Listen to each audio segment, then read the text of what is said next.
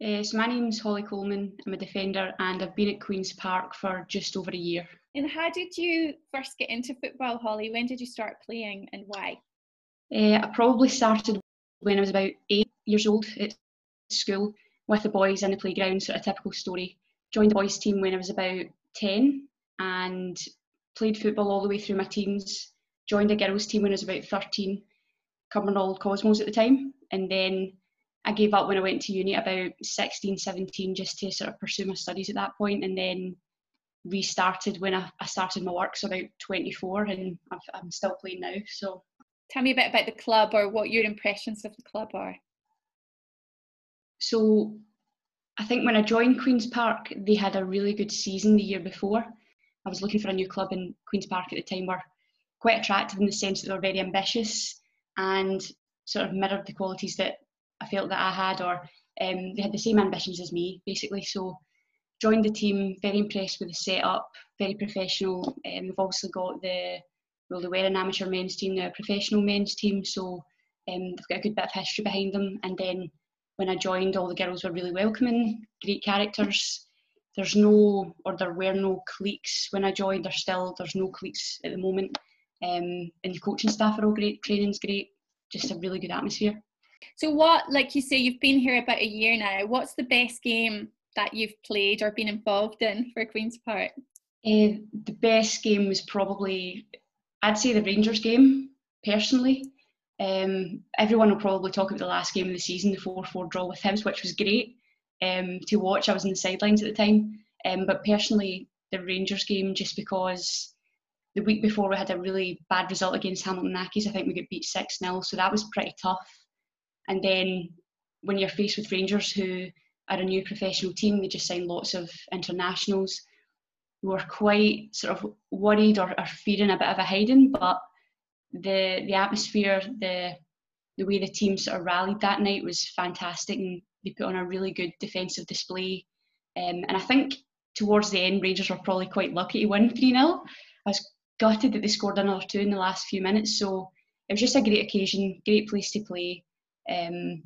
Rangers were a very professional team to play against, so all in all, as a Rangers fan, it was a nice moment for me, so I enjoyed that one. I always remember being in the dressing room and that quote that was attributed to Brian Laudrup. I'm not so sure he said it, but it's the hard work beats talent when talent doesn't work hard. Exactly. So is that a kind of philosophy you can totally understand or would adhere to? How important is the training and the sort of off the pitch discipline? I think it's very important. I think that sort of quote applies throughout life and not just football. A lot of people have talent and they're just lazy with it, and I do think that hard work can outbeat talent. And that night we were unlucky, I guess. When you look at it, the gulf in quality, honestly, is probably there is a huge gulf between the teams. We felt they were slightly lucky to get that result. So it was a loss at the end of the day, but really proud of the performance. How would you sell women's football to, if there's any girls, thinking about getting into football? How would you sell it, as in what changes you've seen for the better and what actually playing football specifically brings? Girls football nowadays, it's night and day from what it was when I was just starting out when I was 10, 11. Like I said, I joined the boys team. There were no real girls teams, and you really had to sort of chat around to find out available girls teams. Whereas these days, women's football is on terrestrial TV, it's on BBC One. The World Cup was bought over by all of these channels. Whereas when I was growing up in my teens, you really had to search in Eurosport to find a women's game. And still that was like the Euros or the World Cup. You couldn't find club football. Whereas now BBC have picked up the English leagues, even some of the Scottish games. So it's there, and young girls can see that it's there, and they can have obvious role models, international role models and also Scottish role models. The Scotland women's team are excellent, doing very well. So I think I would definitely push young girls to join football. It's a great sport, keeps you fit, it's great for socialising, and now you can make a decent career of it. So definitely young girls out there, get into football, enjoy it. What would Holly Coleman's FIFA rating be? What would it say about you? I have no idea. I don't really play FIFA. I haven't played FIFA since I was about 12, so I don't know. What would your strengths be? Strengths, defensive qualities probably because I'm a defender. Heading would probably be up there. Tackling. If you get points for mentality and things like that, I score pretty high. I'm quite determined. Always give 100%, and yeah, pretty much sums me up. Who is your favourite footballer ever and why?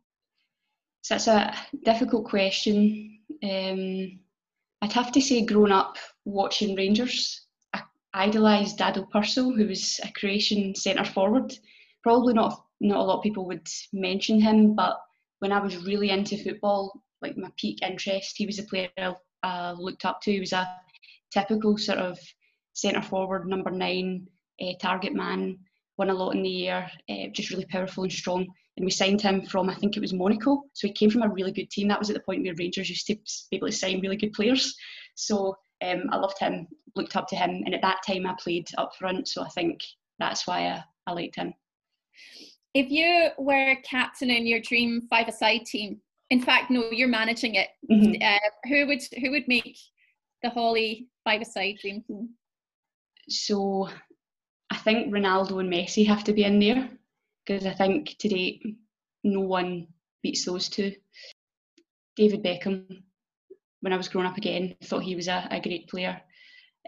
Defender, probably Virgil van Dijk, put him in there. So I've picked 3 midfielders, bit of a centre forward, got a defender, and my goalkeeper would be Stefan Klos. Since he played for Rangers when I was younger, he was excellent. Go for him.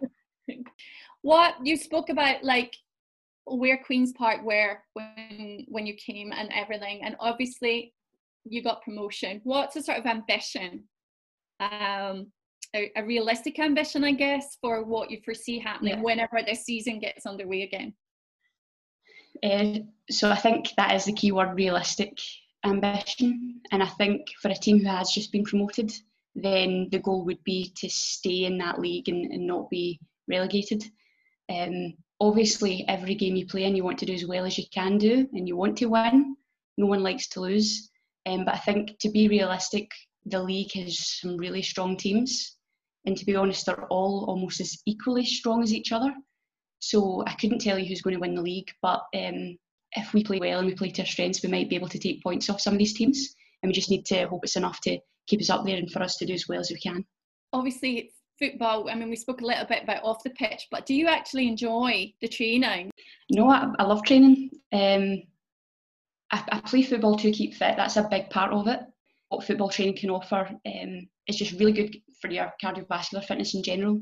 And then the fact that you are socialising, you're meeting lots of people that you, again, you don't see day to day. So there's lots of positives to football training. Sometimes when it's really late at night, the thought of it can be difficult, but once you're there and once you're finished, you're always 100% glad you put the effort in, and I always enjoy training. Right, it's pre-match. You're in charge of the music. What three songs would you play pre-match to get you pumped up and ready for the game? We did just create a playlist actually for when the season had just finished. We were putting one together, and I think I had suggested a couple. One was a really old one from a couple of seasons ago, but it was great for like summer football. And I think it's a sort of DJ called Kungs, called Cooking on 3 Burners. That was good. That kind of gets you going. A lot of Camel Fat stuff, Coca-Cola, that's good. And they did a remix of Fatboy Slim's Right Here, Right Now. Who's Holly off the pitch? What do you like to do? Okay, so obviously my job is a big part of my life. Tell us what you do. Currently I work as an ENT surgeon in Lanarkshire. So I've been sort of specialising in ENT for about 2 years now, and I've specialised in surgery for about 4. So with the whole COVID situation, it's thrown training off slightly. Everyone's sort of doing just emergency work and focusing on dealing with the situation at the minute. But ultimately, once this is all over, that's my main focus, is to progress with ear, nose and throat surgery training. So that takes up quite a lot of my time, 9 to 5, day to day. And also I do a lot of work outside, just extracurricular stuff, research and things like that. But out with work and football, I go to the gym fairly regularly, out and about, socialise with my friends, and I see my family. I'm close to my family, so I see them quite a lot. And I just enjoy doing usual stuff, films, TV series, music, going to sporting events, going out when I can. So yeah, I'd say just kind of, standard stuff.